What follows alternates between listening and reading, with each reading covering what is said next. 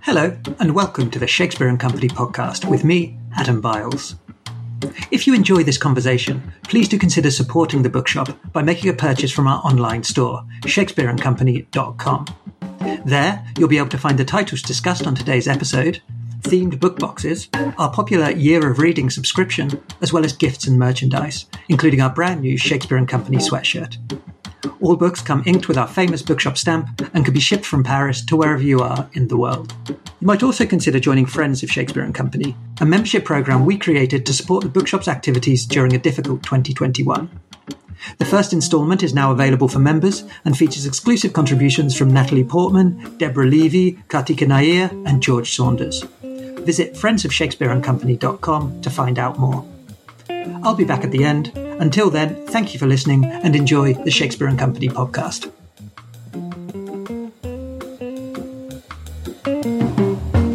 Today, I'm delighted to have with me two of the most eclectic and polyphonic writers at work today, Niven Govindan and Musa Okwonga.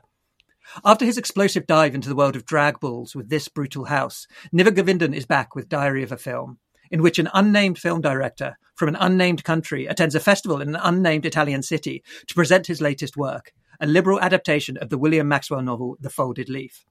What follows is a sensitive and elegant meditation on place, art and family, and how the three intertwine and sometimes interfere with the artist's journey. Musa Okwonga, astonishingly, actually has two books out at the moment.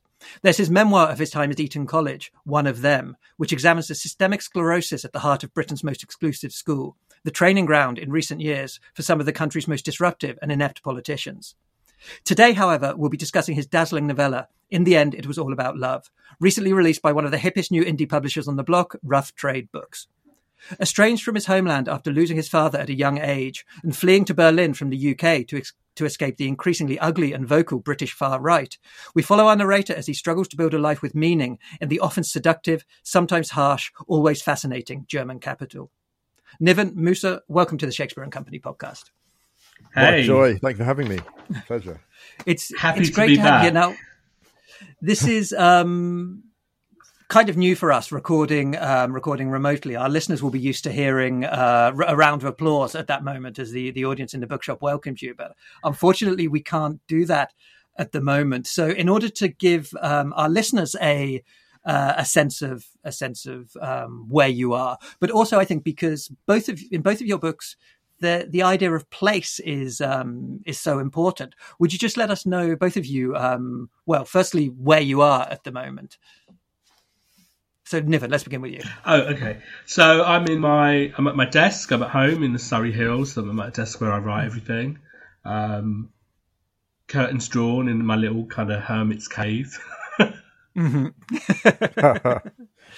So in the Surrey Hills, so in the sort of the English countryside. Yeah, it's kind of where town ends and country begins. So you kind of get the mixture of kind of both. I'm a 5-minute walk from the Downs. It's it gives me kind of all the space, physical and mental space I need when I'm working. So yeah, it's pretty good.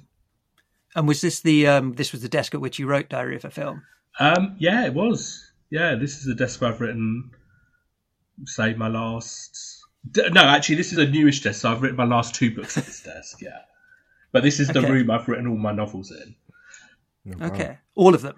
Yeah, wow, okay, all 6. That's okay. 6 novels. Yeah, I know. Says the man who has 2 books out in the same month. No, hey, don't deflect. Seriously. Don't deflect.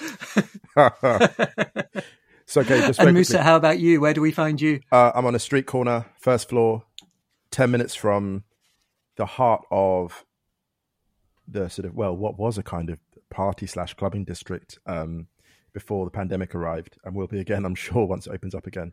I'm in East Berlin, about 15 minutes walk. 15 minutes walk from my front door, I can touch the Berlin Wall, which is quite cool to be able to say. I've been here in this same flat for almost 7 years now, and I've written all my work here. So I'm incredibly attached to this place and this space, I guess. And it's funny you talk about space, Niven. I'm at my desk, and obviously that's isolating experience for all of us writers. And there's a part of us, maybe as writers, that kind of likes the isolation to an extent, maybe a bit of it. But I always feel if I'm too isolated, I start almost the feeling of, sounds dramatic, the feeling of almost like a drowning. And so I have to have a place within reach. For me, it's like 10 minutes walk where I can sort of see people thriving and doing their thing. I don't think I'd cope very well in greater seclusion than this. Mm-hmm. And are people thriving and doing their thing in Berlin at the moment? What is the status with the lockdown? It's weird because being a writer, you're kind of on a lockdown anyway to an extent. So you don't, and that sounds weird. You're quite trained for it. Yeah. I think people are really struggling, to be honest. You see it when you're out at weekends when most people are out and they're in the parks. People are just sort of sitting quite close together, no masks on. And I'm not doing that to criticize them. It's saying more it's a kind of exhaustion because sitting outside is one of the safer things you can do together. And I think people are just happy to kind of be quite literally breathing again, especially now the weather's picking up. I think the weather being a bit sunnier the last few days has been a real mercy. This winter has been very, very hard on the mental health, I think, of a lot of Germans. So, Yeah. I think this lockdown here, I think, from Christmas onwards, I think this has definitely been the worst of the lot. I think in terms of you get the sense that, it's obviously it's opening up here now, which is great. So you kind of feel that sense of optimism of, people being out and stuff. But you also get this sort of really visceral sense of people feeling absolutely battered. And not just from the whole year. I think the last 3 months have been really hard on everyone. Mm-hmm. I think even naturally introverted people as well. Like I remember having a lot of conversations with friends during the early stages of the first lockdown where people were sort of guiltily confessing that this is kind of the lifestyle that suits me, And then as the lockdowns have gone on, it just seems to be, getting less and less the case, even for the kind of the naturally introverted people. Well, before we get into the books, you can cut this out because it may not be relevant, but I'm just amazed there's so much enthusiasm for space travel at a time when we're basically experiencing what space travel would be like, traveling vast distances, emotional distance, in obscurity, in isolation, without human contact. This is what space travel would be like, and it's absolutely awful. The outside world is trying to kill you. Like that's literally a metaphor for it. I'm amazed that people are selling the idea of Elon Musk flying off to Mars. Like that would be absolutely bleak. Yeah, I mean, I must admit, I love the idea of space travel, but not for me. I love the fact that other people are doing it. I'm not one of those kind of expeditionary writers who's going to go out and and live the extreme experience to write about it. Yeah. Well, let them fly and they don't pay taxes behind. That's what I say. Anyway, sorry. So Musa, we find you in Berlin, which of course is where the majority of your book takes place. Yeah. This is an age-old discussion when we talk about books with a strong sense of place, as both of your novels do, is the sort of the ease or otherwise of writing about a place when you are in that place. So famously, James Joyce always said that, he couldn't write about Dublin in Dublin. He had to get away in order to be able to write about his city.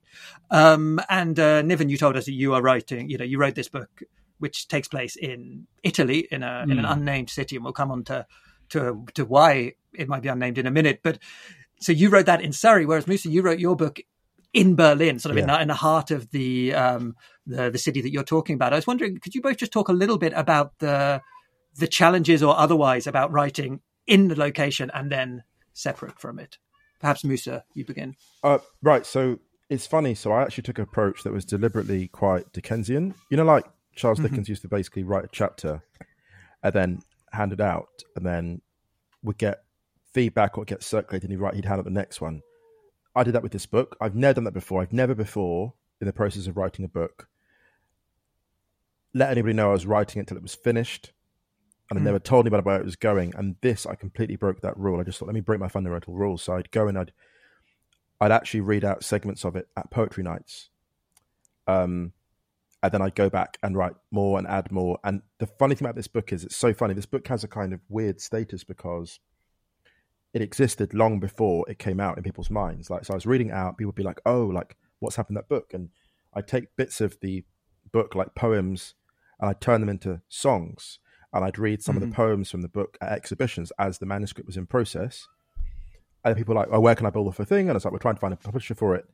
And I finished the book and sent it to a couple of people. One was a literature student. No, two were literature students. The first two to feedback. And one of them was like, I have to meet you. And we sat down in a cafe and she said, I've annotated almost the entire thing. I'm a literature student. when can we get this and teach this?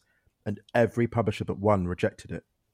And the funny thing with this book, while it was being rejected by almost every publisher but one, shout out to Rough Trade, I love them for that, because they couldn't work out if it was fish or it's too short. Is it fiction? Is it poetry? Is it prose? What is it? Is it real? Is it not? They couldn't work it out. And I was like, well, there's a spirit traveling there's a spirit traveling doctor in it. It's not all fact.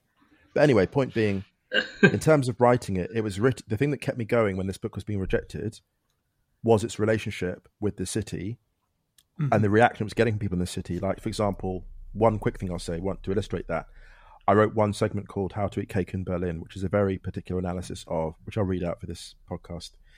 It's a very particular analysis of how place can be soothing and how actually cake shops and cafes can be a place of rest and repose and heartbreak and regret.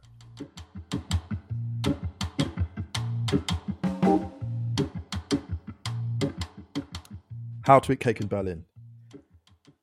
The best time to eat cake in Berlin is a weekday afternoon, say 2 p.m. on Thursday. You can't do it much earlier because you won't have earned it. You have to get the timing just right. If you get to the cafe for 3 p.m., then when you finish, you will emerge into a swarm of angry and homeward-bound commuters. The best place to eat cake? Well, that varies. It depends what you're looking for. If you want to go somewhere where you can pass out after the arrival of the sugar rush, then there's that quiet spot in your neighbourhood, the one where the atmosphere is almost supernaturally gentle, where, even when it was full and busy one evening, you were still able to write a short story without being distracted. That's the same cafe which has a dog who seems to spend 95% of his time in a state of hibernation, slumped on a shelf just behind the bar, and who only wakes when another dog enters his realm. Then he's almost on his hind legs with fury, and won't stop roaring until the door closes behind the startled and rapidly retreating invader.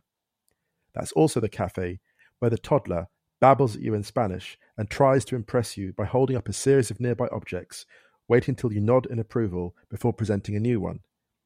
A salt shaker, a menu, a sugar bowl. You are always impressed. This place is as tranquil as your first girlfriend's bedroom at university, and when you fall asleep here, no one nudges you awake. If you want to eat cake in a place where you can dream, then you wander down the street to a cafe which also serves salty stew and cups of hot chocolate so thick you can almost stand up a spoon in them. This cafe is where you will spend many afternoon hours gazing out of the window and planning new adventures.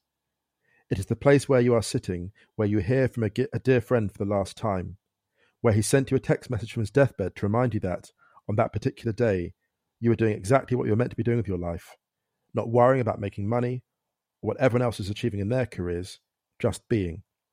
If you want to remember him, you go and eat there.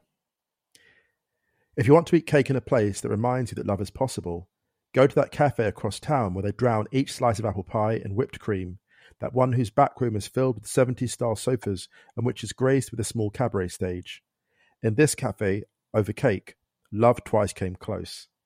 Or, to feel similar, catch a tram 15 minutes from your flat, where you spent a Sunday afternoon sharing sachertorte on a first date with someone who understood you. If you want cake for its own sake, which of course is reason enough, then go 3 stops down the line for a serving of marzipan mohn, its thick speckled layers of sponge dissolving the moment they touch your tongue. If you want cake which rewards your loyalty, then go to the cupcake store nearby, where every week you get a free helping because you are in there so often, and where you are just beginning to build up the courage to ask out the woman who you'd seen working there for years, and then she left her job. To eat cake in Berlin properly, never reveal where you eat. If you must, then guard your preferred locations with the jealousy of an insecure lover. If you are feeling a little more generous, then leave hints as to where you've been eating, perhaps the odd photo on social media, so that the keenest detectives among your friends can figure it out. As ridiculous as it seems, not only to you, but eventually to your dentist, cake has become your sanctuary. It is your ritual. Each year, after you've completed your tax return, you catch the underground train to Mitte, and you mark the occasion with a dessert that costs no more than €4, a restrained way to celebrate yet another 12 months as a freelancer. Cake punctuates your artistic career. Each mouthful is a milestone. Whilst this town offers many escapes, many vices, yours is icing. So I wrote that segment, and a friend of mine moved to Berlin and she was having a tough time and she was getting stressed out, so I gave it to her. And a few months later, she approached me in the street and said, without your knowledge, I gave this to I printed this off and gave it to two friends of mine I thought might need it. And they, independently of each other, took it to their therapist in Berlin and said, "This is exactly how I feel. We need to talk about this." So this book was basically circulated. Wow. It's been in the world for like 3 years before it even came out. Mm-hmm. And what did that give you as you were writing it? Sorry. What did that give you as you were writing it, to actually write it and then have the bravery to share it with people and then listen to that feedback? What did that give you as you were writing it? Did you listen to that feedback, or Yes. did you just need to have it out there? It was incredible strength. It was weird because it wasn't feedback where I was like, I'm on the right track, because I've never felt so sure of something as this book. Like when the edits came back, there's probably less than 2 paragraphs of edits in the entire book. This book is almost entirely unblemished. And when my agent received it, she sent it out. She submitted it right away with no edits. And she's an editor. It had almost like it took the form it was meant to take, because every part of it is so, it's just from Considered. the guts. Yeah, so but weirdly enough, I was reading it. I was reading your stuff actually. I was reading your book, Diary of a Film, and the same attention to detail and the same fearlessness about it being uninteresting. A lot of people are afraid to be uninteresting because it's slow moving, right? But the way you peel back the layers, see, like in the early scenes, you're like filleting. You buy the bag of, or the narrator buys the bag of fish and then sets it aside.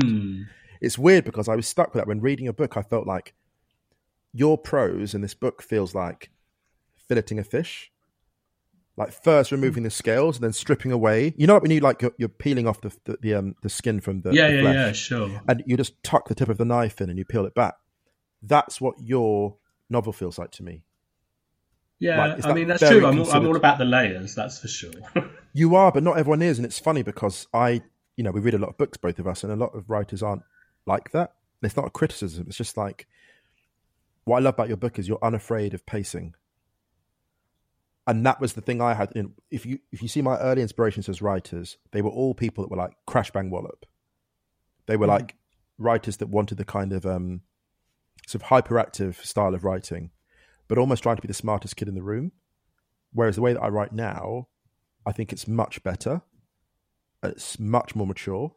So yeah, that's a kind of a long answer to a short question, but that's where I ended up. It's interesting what you say just on the subject. Firstly, of the form of your book, and then your comments you made about Niven's work, actually, because both of these, from a kind of book selling perspective, is something that we hear a lot from the publishing world about. Sort of that something has to be easy to describe, easy to pitch, and the second thing is that a novel has to grab you sort of in the first 10 seconds, or it's not going to grab you at all. It has to have that kind of crash bang wallop thing. And from a bookseller's perspective, that's not at all what we experience. In fact, like when a bookseller loves a book, they don't need to have the sort of the elevator pitch of it. The fact that something has a strange form, so that we don't know how to classify it as fiction or poetry, or the fact that if somebody says, "Oh, what's the book about?" and you can't actually deliver them sort of a 10-second sort of capsule response to that question, isn't a problem for us. And I think it's interesting that sometimes between the sort of the publishing industry and bookselling, there's this kind of sometimes a little bit of a sort of a misunderstanding about what it is that gets convinces people to buy the books. Niven, about the sense of place, the Italian city. So, first of all, as I said, sort of as I teased a little bit in the introduction, the sort of the narrator we only know of as Maestro. The Italian city is not named, and indeed we're given some light indications about where whether the director may be from. Yeah. But again, that is not sort of particularly specified. Now, obviously, an author does not withhold information in that way unless he or she has a specific purpose for doing so. But I'm particularly interested in the fact that the Italian city went unnamed, because the little I know of Italy, the cities are so distinct and for each filled with their own sort of individual character. Yeah, and I'm just curious as to why you chose to withhold that from the reader. I think basically the more I write, the less I feel the obligation to reveal. The whole point of making creative work is you're literally, you're creating your own world. So you choose what to show and what to reveal. And actually, I'm really interested in creating ideas of place that give you an idea of place without being a specific place. Does that make sense? So, it's about a director who flies to a film festival, an auteur who flies to a film festival in Italy to premiere a new film.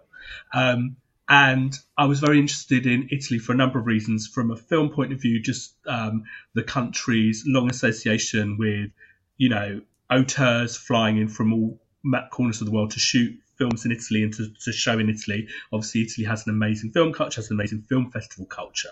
So it will make you think a little bit about Venice, the Venice Film Festival, but the film's not set in Venice. So, it's really about creating a sense of an Italian city that's really an amalgam of kind of lots of places, not just in Italy, but kind of around Europe. And it's not a touristy book, though it's a book that, because of the times we're in, really allows you the kind of scope to travel. It's very much about being in an artificial environment, B, being a foreigner in a kind of a place that is partly known and partly unknown. So I found I could do that without very basic signifiers. I mean, in the same way that actually I created that same world in New York with with this brutal house. It's set in New York, so it's based on what you as a reader know about being in a big city, but without saying on Fifth Avenue, on this street or on that street. So again, for me, I'm trying to, explore character and a sort of unraveling of character and action.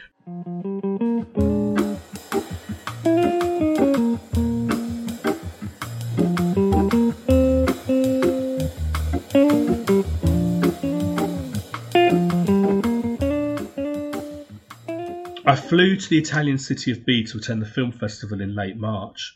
Our entry into the competition, a liberal adaptation of William Maxwell's novel The Folded Leaf, had been officially confirmed, and I was expected to participate in 3 days of interviews and panels to promote the release, with a jury screening on the second evening. My co-producer Gabriella had arrived at the start of the week to prepare, also the cast, who were busy hawking other projects about which I was both curious and jealous. It's hard to think of actors, good actors, as anything other than your own once you've worked with them. I knew they'd be expecting me to see their films while I was there, wanting their betrayals to be blessed, and I anticipated that it would hurt as much as watching them with other lovers, a feeling especially pronounced when the new film was still warm on my lips.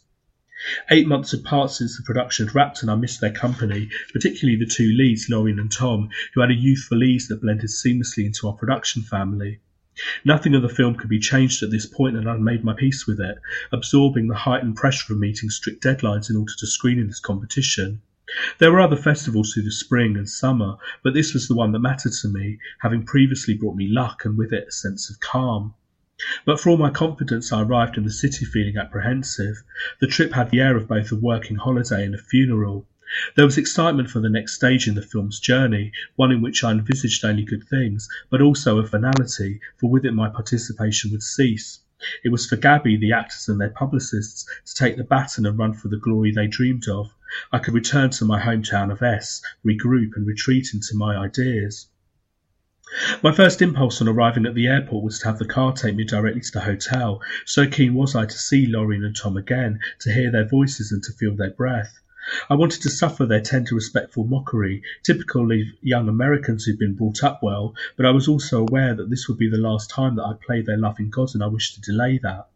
They'd not yet seen a completed film, so therefore a realm existed where they could not be disappointed in me. It wasn't the first time that I explicitly sought the love of my actors. There's an almost supernatural aura of openness, risk-taking and safety present in the shooting of some films that does not exist in others. As always, we've been pressured by a tight shooting schedule and insufficient money, but The Folded Leaf was nourished by magic. It informed the breaking light of dawn shooting and held its power over us until the end of the day. Drunk on its potency, it interrupted my sleep for much of the principal photography, so keen was I not to lose this holy atmosphere, fearing the mist would clear on waking. I'm not a superstitious man. There's no room for the Ouija in filmmaking, but we were all touched by the same feeling and simply wished this gift to stay. It was something I hoped was honoured in the final cut, and by which Lorien's and Tom's faith in me would be justified, as mine already was with them. Putting you in a place that's very strong, so you feel enveloped by that place, but you're not bogged down with those details of, okay, I read that book, so now I need to go to that cafe he described or that square they walked in. It isn't about that. It's about putting, actually, when I write books now, I'm thinking a lot about, and I've said this a few times, about sort of generosity and what I love about reading, particularly, and I read a lot, is I like to read a book and not know when I started that book where I'm going to end up mentally when I finished it, in terms of where I go next. And those kind of, those sort of wormholes, those hooks the writers give you, whether it's about a sense of place that you want to explore because you love that book, or references or whatever. And this book is very much about a sense of place, but also it's about a layering of references. It's about films, it's about books, it's about art and the people who make them. So I think you get more from this kind of story, and also because the book intentionally is very dreamlike. So you're in a sense of place, but you don't need to be bogged down by knowing the exact place and the exact street, because that takes it away. I'm not writing documentaries. I'm not writing non-fiction. I'm writing fiction. So I think about those things a lot more. I mean, when I first started writing, I did feel the need to, yes, I do need to name characters. And now I just feel, and I started this with this Brutal House where, half the book is narrated in a group form by a group of people. You never know their names. And for me, that's how it should be. And although every book I write is a reaction to the last one in terms of sort of, thematically, in terms of style, one of the things I probably did carry over was this new reluctance to give everyone a name. I don't think you really need it. Yeah. It's so funny. It's just like such similar headspaces. Like, I have written these two books. It's 360 pages. There's only one character named in all 360 pages or whatever it is. For the same reason, like, names feel at some level, if you're trying to explore universal themes and get to the heart of something and be truly immersive, names can like get you hung up. Like, why they've chosen that name. But if you want to create a universal experience, you look at Aesop's Fables, for example. When you've got like just creatures, or if you look at, like, for example, like wildlife programs. For example, this book that I've written about boarding school, which is, I won't name it because it's not about that, but the book about boarding school, people are like, oh, why haven't you named people that did stuff at your boarding school? And I was like, well, because English political discourse absolutely loves naming names, because then it can be cathartic and they can like sort of rant about, oh, this person, that person, and then not actually look at structures. If you don't use names, people are forced to look at dynamics like interpersonal dynamics and structural dynamics of society. That is much more interesting to me. Yeah, you're giving people a framework to interrogate. So when you, Niven, in your book, you're talking, there's an incredible, when you don't have names, you focus on definitions, you focus on environments, atmospheres. That incredible thing you do in your book, the definition of artist, is one of the best definitions I've ever seen. I've actually wrote it down. An artist is someone with a deeply felt need to create work in order to survive.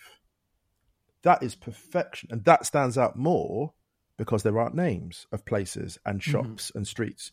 You're just left with these kind of, taking names out is like driving through the night and then only having the occasional inn and the occasional street light. You focus so much more on that because everything else has been left in the kind of like warm darkness, and that's what I feel reading your work.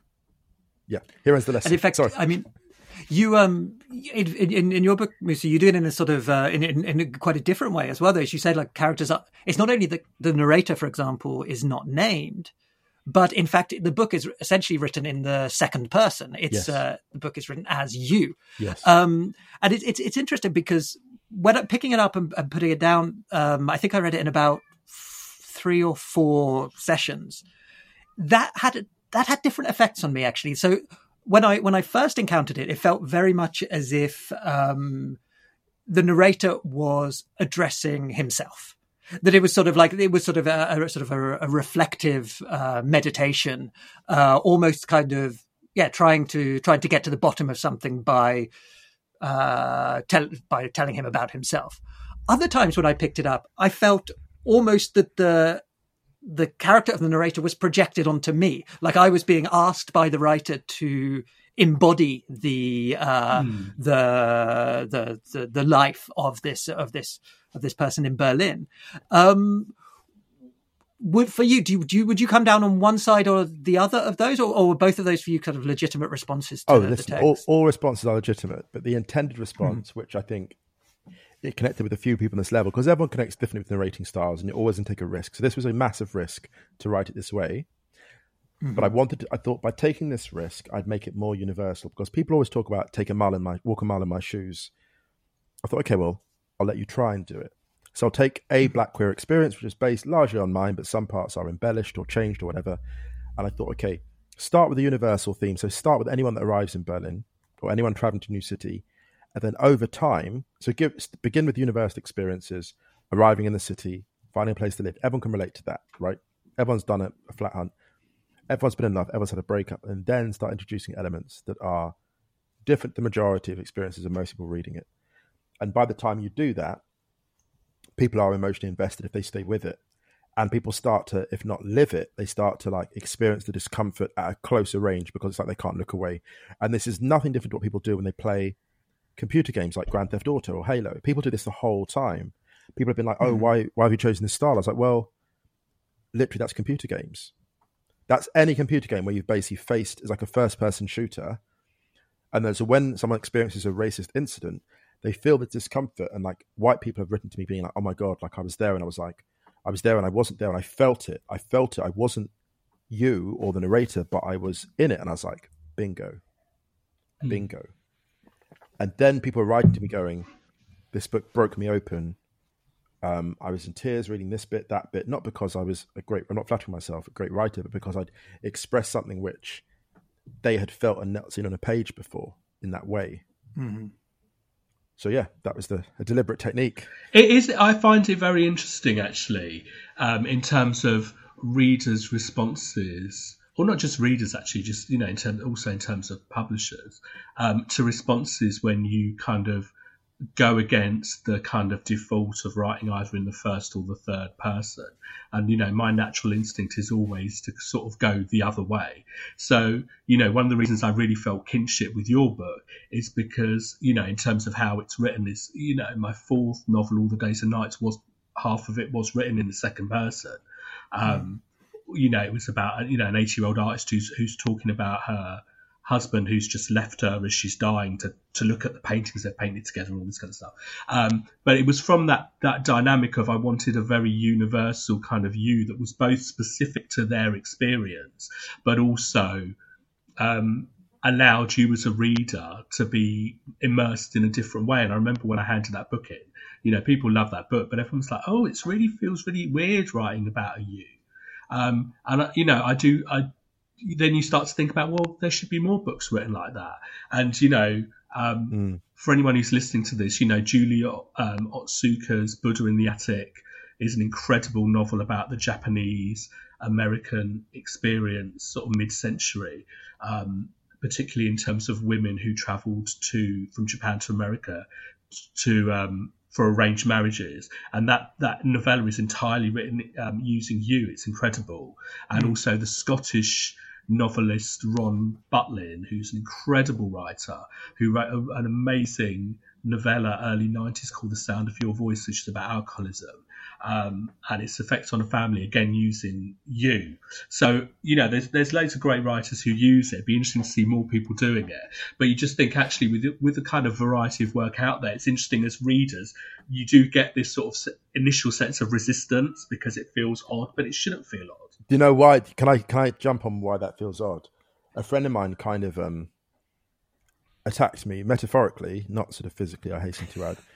We had a Zoom conversation. It's like, I've been reading your book, and she said, I just don't think, you put so much out there and this and that. And it was very sort of spiky. And I was like, okay, wow, that was a bit taken aback by that. And then she sent me a text message a few days later and she said, I'm really sorry. It's because your book really confronted me because it's so vulnerable. I felt very confronted and it made me look at things I didn't want to look at yet. And I wasn't ready to process because I went through some really tough stuff, and your book made me face that. I didn't like it and I lashed out at you and I'm sorry. And I'm like, interesting. It's okay. Even when the book got reviewed early on, a couple of the reviews were very personal and actually a little bit nasty. And people were like, "Oh my God, like Musa, like this review is really mean." I was like, "Let it pass." I said, "Look, this is an emotional book.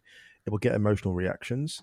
People are looking at this book," and like I was even interviewed about it, and one person was like, "Why did you say all this?" This interview was like, "Why did you say this? Why did you say that?" Because they themselves had gone through those things, and I was like, "Well, because that's what's going on." And it's like, "Yeah, but there's so much shame around this." And I said, "Well, that's why I wrote it, because it's liberating." 3 writers attacked the book, and it's really interesting that they did that because they all, to varying degrees, were like, "It's because you've shown me something I didn't want to see in myself." It's fascinating. And also, what I think is interesting is if you'd written it in the third person, what it allows readers is a sense of putting a wall up, because you can admit, as soon as you write something in the third person, it automatically feels like a construct. And the irony is, of course, you is a massive construct. If you're going to write a whole novel using you, that in itself is a construct. But because it's a very direct address, it automatically feels more personal. So as a reader, you will feel confronted. It's interesting. Yeah, absolutely. Breaking the fourth wall. Sorry. The format that I'm most used to encountering you in, and this is going to lower the tone a little bit, but is as a kid particularly was reading in game books in the kind of choose your own adventure, and I think this kind of feeds. No, that's the point. That's why I did it. That's it. No. That's it. That's literally it. Yeah. But in this case, the you has no choice. It's not like if you want to do this, you go to this page. This, if you want to do this, you go to page 7 or whatever. It's really the case of you are in this, and I'm not giving you the choice. You are going to experience this as I, the writer, am determined that you experience it. Yes, exactly. Authoritarianism. Now, both of the narrators are artists in your books, and also Niven, in your novel there are other artists as well. So we have Cosima, the person that your narrator meets, who was a writer, and through Cosima we meet Bruno, who was Cosima's boyfriend, the graffiti artist. Yeah. But particularly the film director, I mean, he's somebody, the maestro, as everyone calls him. He is somebody who has reached a certain status, a certain accomplishment, a certain respect in his artistic endeavor. Whereas Musa, in your book, the struggles are very much for that sort of respect, that sort of recognition. I mean, the writer is a sort of an accomplished artist, but has not necessarily received the kind of the plaudits from his peers or from society. And I'd just be interested if the two of you could just talk about that, and also maybe responding to sort of like different stages of your own careers as well, because I think every writer kind of goes through that stage of feeling unfairly overlooked, and then when the recognition comes, it doesn't necessarily come in the joyful way that one might have hoped. Well, I mean, this book is very much motivated by wanting to write a book about film, which I've wanted to do for a long time. You know, I studied film at Goldsmiths, and cinema has had as big an impact on my work as literature has. And one of the things that you said earlier, Musa, about not being afraid about pacing and all that kind of stuff, really comes from making films when I was really, really young, and the grammar of filmmaking. And I'm not interested in telling a conventional story. So I think a lot when I'm writing, not only about all the kind of influences that come to you as you're putting the book together, but very much in terms of the grammar of filmmaking, in terms of having very open frames and stuff that's very slow moving. That's always that's one of the things that probably links all my work in a lot of ways. Just to jump in there, Niven, because I want to make sure I get a chance to say this. Is one thing that really struck me is that often you find in books, writers will they'll want to essentially write about what it's like to be a writer. But, maybe we don't want another book about a writer writing about writing. So they'll choose, I don't know, he can be a painter, or he can be, I don't know, a sculptor or something, or a filmmaker.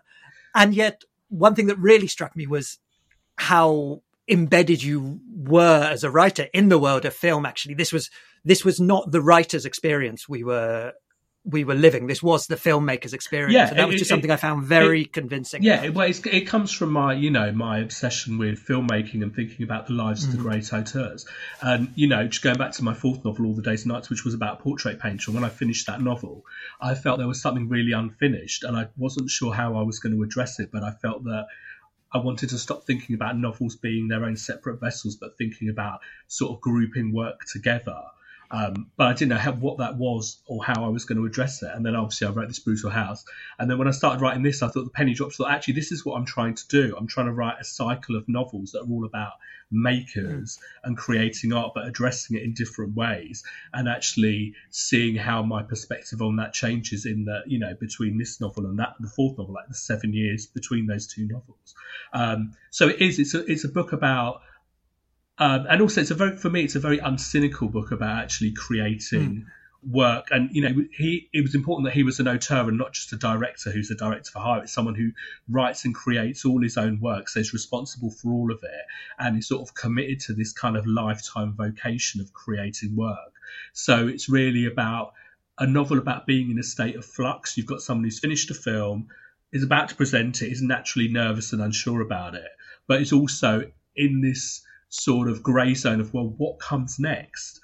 And it's really about, an exploration of where ideas come from. So he meets this woman who's central to the novel, Cosima, and they're a similar age, they're in their 50s, so they have a sort of connection that goes, that crosses borders. It's very much a history of kind of the social history of Europe and how the changes in, geopolitics and social history in Europe really pushed forward a generation of filmmakers from the 70s onwards. I was thinking a lot about Fassbinder and Almodovar, but then also Visconti and Pasolini a lot. I mean, the influence of Pasolini really sort of was sort of was on my mind a lot when I was writing it. So you've kind of got what the book is basically an exploration of an accumulation of a lifetime experience of making work, but still being curious and wanting to push forward, but also being aware that you can make mistakes. And you've got someone who seems like a really paternal figure that people around him are incredibly loyal to, but as the novel progresses, you realise that he's also capable of misjudging and making mistakes, and that's kind of one of the things the book explores. That's funny because you unravel him, don't you? Because at the stage I'm at, I'm still at the point where he's the all-seeing and the wise, and like he's looking at things with the editor's eye, and he's almost like sort of looking at Bruno's work with a tender eye and an affection. And you're like, this person, he is, you kind of construct him as the maestro and then unravel that, and I'm still to see the unraveling. In my case, the book that I wrote, a lot of that was based on my experience because I'd written a sci-fi novel, very ambitious sci-fi novel, and it had been rejected. And at that point, I was like, what if I'm not actually good enough? What if I'm not good enough to be a writer and to do this properly? Because I've been doing it for a while, but I was like, I haven't had a breakthrough. And I thought, let me just write about, instead of starting another novel, why don't I just write about how this feels? How it feels to have made the biggest gamble of your life and it not to work out. What do you take solace in? If you think you're a loser, if you think you haven't made anything of your life, what do you do then? What are you left with? And the book is about where you find strength, really. As a person of colour, as a queer person of colour, in a new city, in a different city, where do you find strength? And it's about friendship, redemption, love. And the funny thing is, actually, I heard from someone just 2 days ago who said, it's really strange reading this, seeing the career that you've built for yourself. It's really weird because you look at it and like what you're doing, you're podcasting and your books are out and the coverage you're getting and this and that. It's so strange. It's like this all happens just before your career takes off. All of it. So you read the book and like, it's weird. I said, the strange thing is when I finished this book, I put everything into it and my agent loved it. It took another year for anything to happen. So in that time I wrote the memoir about boarding school and the other stuff. And then everything, weirdly enough, all took off at once. But the point being, the really great thing about the book and what makes it feel authentic is that I had kind of given up on any thought of any kind of success. And at the point of writing, I was like, this is where I find solace. It was actually my 40th birthday party where I was talking to some friends and they organised a surprise party for me. I looked around this room, and this room is full of people. The video's on Instagram somewhere, and I walk into this cafe, one of my favourite cafes, and the room erupts with noise. And I look around the room and I think to myself, even if I never really get anywhere as an artist, this is what matters. And it was so nice to have drawn that conclusion before anything happened in a material sense with the art, because it was a true sense of, I am good enough. And the book is about being it, thinking and feeling. I'm genuinely believing I am good enough. And by the end of it, the narrator, based on a lot of my experience, with some obvious differences, has come to the point of I'm enough. Whatever comes from now, I am enough. It's interesting because the way you phrase that, I mean, we were talking about art and writing and recognition, but we could have equally been talking about love as well, because this is the other exactly the other sort of struggle of your narrator is this sort of finding. It's not even a case of finding the one or finding the relationship, but just kind of, I guess, coming to terms with what love means to him and what he wants from love as well. Yeah, absolutely. The ability to love, like our hearts are. How do I say this? I'm astonished by the bravery of love, actually. Love gets a tough rap, and I think partly because it's just been commoditized in endless songs and all the rest of it in films. But love, at its core, is such an act of bravery, and the bravery to keep going back, despite disappointment, is something that every artist keenly feels and every lover keenly feels.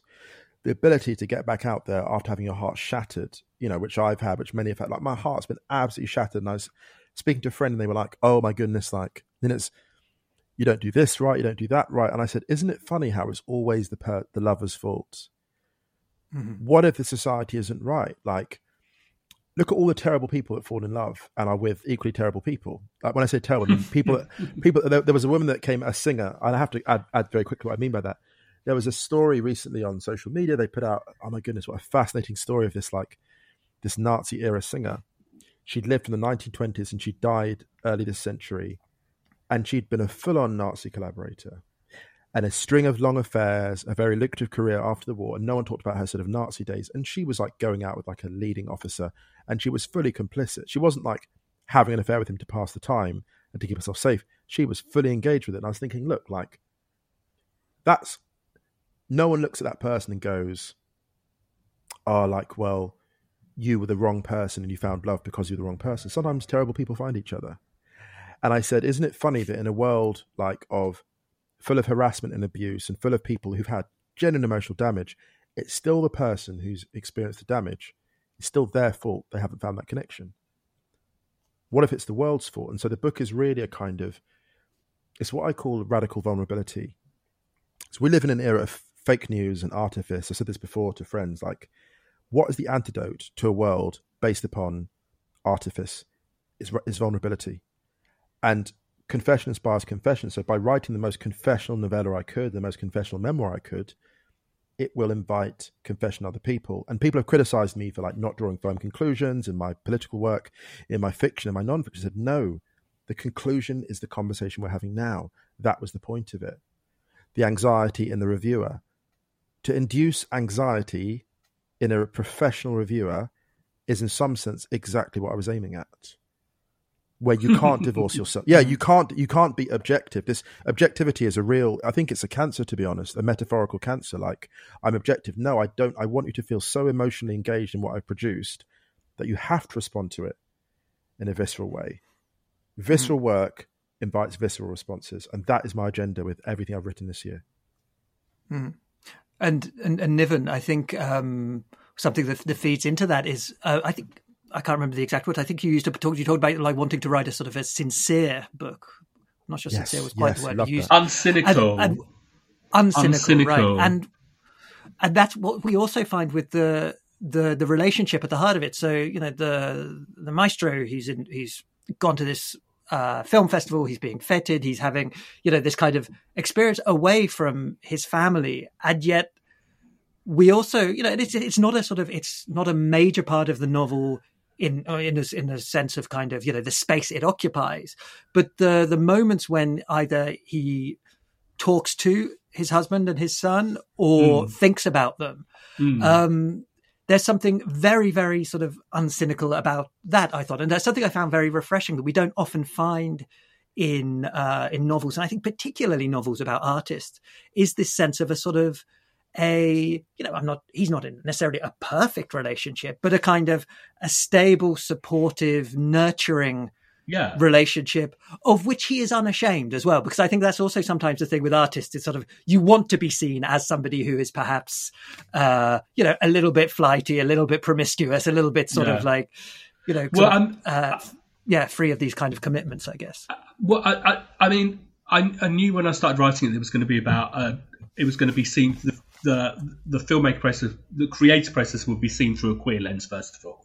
But what I didn't want to do, even though I've been thinking a lot about people like Fassbender and Pasolini and Visconti, was that I didn't want to go down that kind of cliched route of some really miserable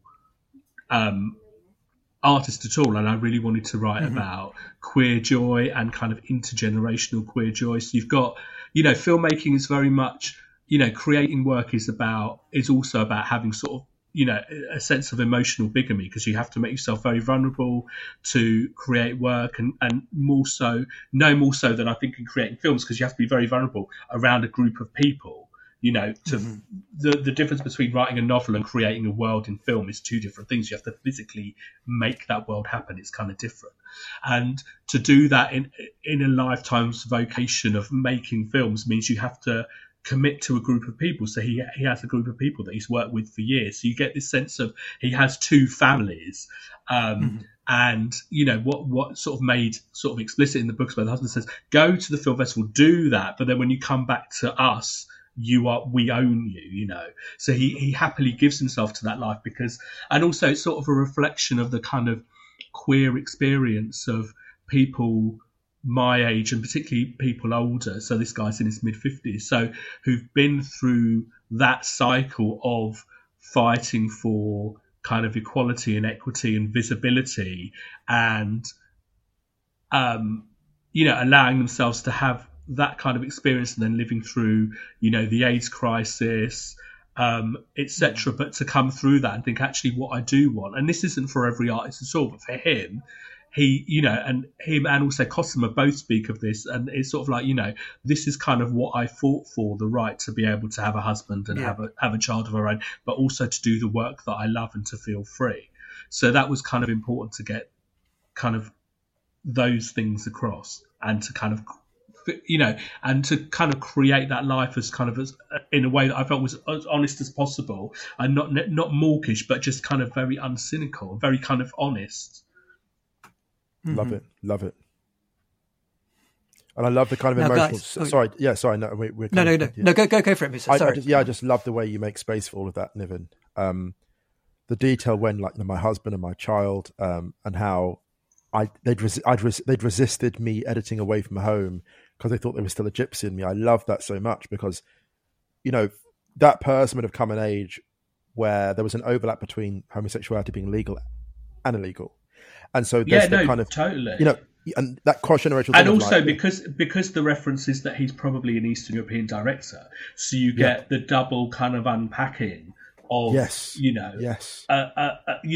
totally probably from you won't have got to this bit, but they go to a church for a minute, and there's sort of religious references through it, because obviously they're in Italy, so you get you get this sense of someone who's rejected a religious and repressive background and kind of come through that, but still has that connection to things like the church, because you'll see as you read it. But it's very paternal in that way. It's familial, it's about queer joy, but it's also quite paternal, in terms of not only his relationship with his husband and child, but also there's two actors who are the lead actors in the film, who fly over, and they have a relationship. The film that I talk about in the book is obviously a liberal retelling of Maxwell's novel The Folded Leaf, which is sort of an unrequited queer love story. So you've got a situation where two actors, the dynamic on screen sort of transposes off screen, so they're in the throes of a very early stage of their relationship. And again,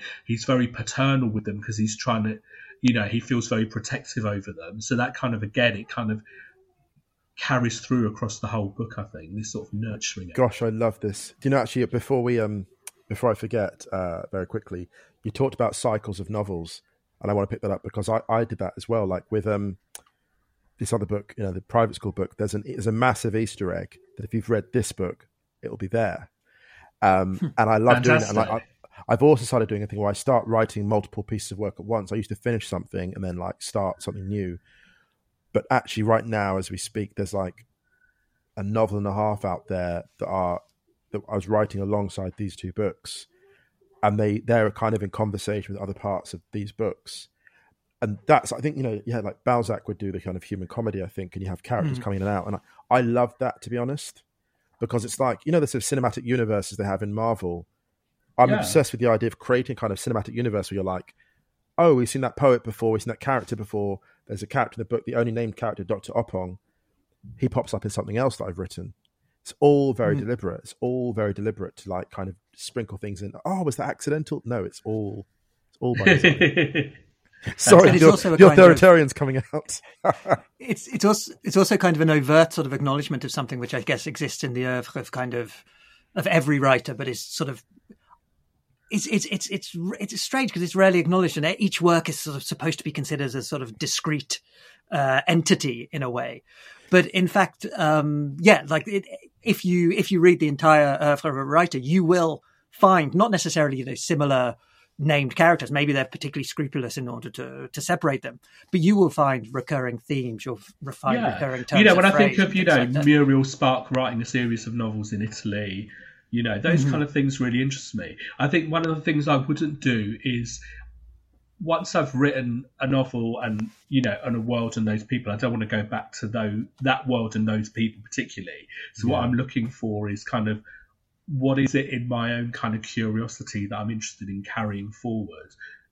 I'm not interested in kind of sequels per se, but I'm interested in, the more you write work, you start thinking about kind of your body of work and how, not only how it's read, but also how you think about it. So for me, the kind of grouping of novels is sort of an attempt to kind of understand that without committing to repeating myself, because my natural inclination is still to kind of always move as far away as I can from the last novel. So that's very interesting when people, because obviously this film has come out, quite quickly after This Brutal House. So This Brutal House is still quite fresh in people's memories. So it's very interesting getting feedback from readers and also from friends who are like, one of the first things is like, wow, this is completely, upended my expectation of what would follow This Brutal House. And I kind of like that. Yeah.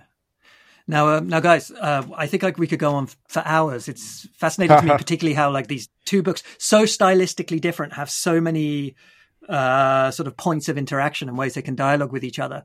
But before we finish, I wouldn't want to leave this without talking about food, particularly because I think, Musa, you're going to read for us. I think you said you were going to read a section about cake, but also, there's a section about schnitzel as well. And Niven, in your book, there's the way that particularly the young actors, Lauren and Tom, engage with the Italian food and the kind of there's some great dinners the miracle of pasta. The fact of what's just like flour and egg and water can produce something quite so miraculous. And so it's just kind of for these books which have artists at their center, is it sort of, do you think, almost a sort of a natural just a sort of a natural consequence of that, the kind of the sensuality, the sort of the excitement of sort of discovering sort of flavors and things like that, particularly in a new city, will feature. But very, very much so. And I think, you can't write a novel about Italy, for me, and not write about food, So, I'm always hungry. B, I'm always interested in writers who write about food. I think about, people like James Salter who wrote about food really amazingly. So I'm always interested in how you kind of weave that through, for sure.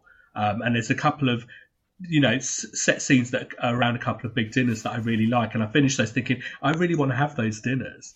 And I'm interested in also how filmmakers shoot food. I'm thinking about Scorsese. There's a whole load of people, and again, those are references to that. Even the fish at the beginning of the film is sort of a reference to an early Visconti film about fishermen, La Terra Trema, which is about sort of a communist reading of an uprising of a group of fishermen. So I'm always kind of thinking of all those kind of layers, I guess.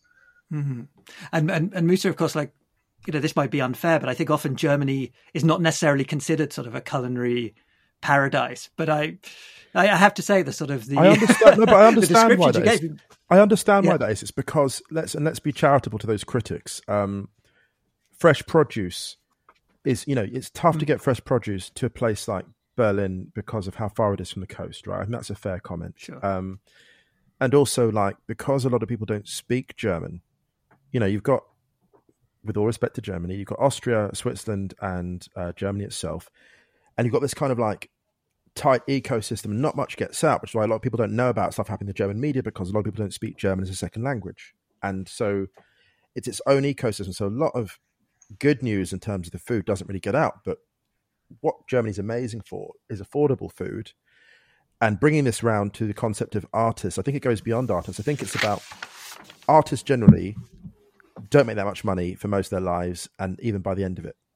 And the one thing that artists have in common with the rest of the surrounding community is fundamentally they use food as a form of ritual and a form of restoration, a restorative, a redemptive practice, a ritual that they, it's not like going to the opera. You can afford to cook yourself a good meal. And so there's a scene where I write in the other novel that I'm working on where the narrator basically cooks a recipe that his mother gave him in order to restore his sense of self after a racist attack.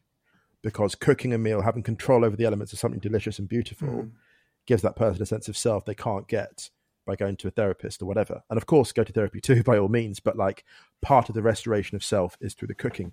And I noticed it in a wider context. I went to Greece in 2016 after Greece was hit by, successive waves of austerity policies from the EU.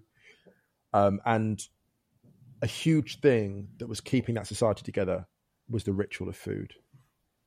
The ritual of food, being able to sit for family meals. I thought to myself, my goodness, without food, what would societies be? Without the ritual of a meal. And so that's why to me, I had to put that segment about cake in the book, because as will become clear, it's about cake, but it's not really about cake at all. It's about humanity and a place of repose and a place of rest and memory. Yeah. All that from cake. On which note, I think we are going to have to leave it there. Diary of a Film and In the End It Was All About Love are both available from the Shakespeare and Company online store. All that remains for me to say is Niven Govindan, Musa Okwonga, thank you for being on the Shakespeare and Company podcast. You have been listening to the Shakespeare and Company podcast with me, Adam Biles. Links to the books discussed today are available in the show notes for this episode, alongside links to our online store and details about how to become a friend of Shakespeare and Company.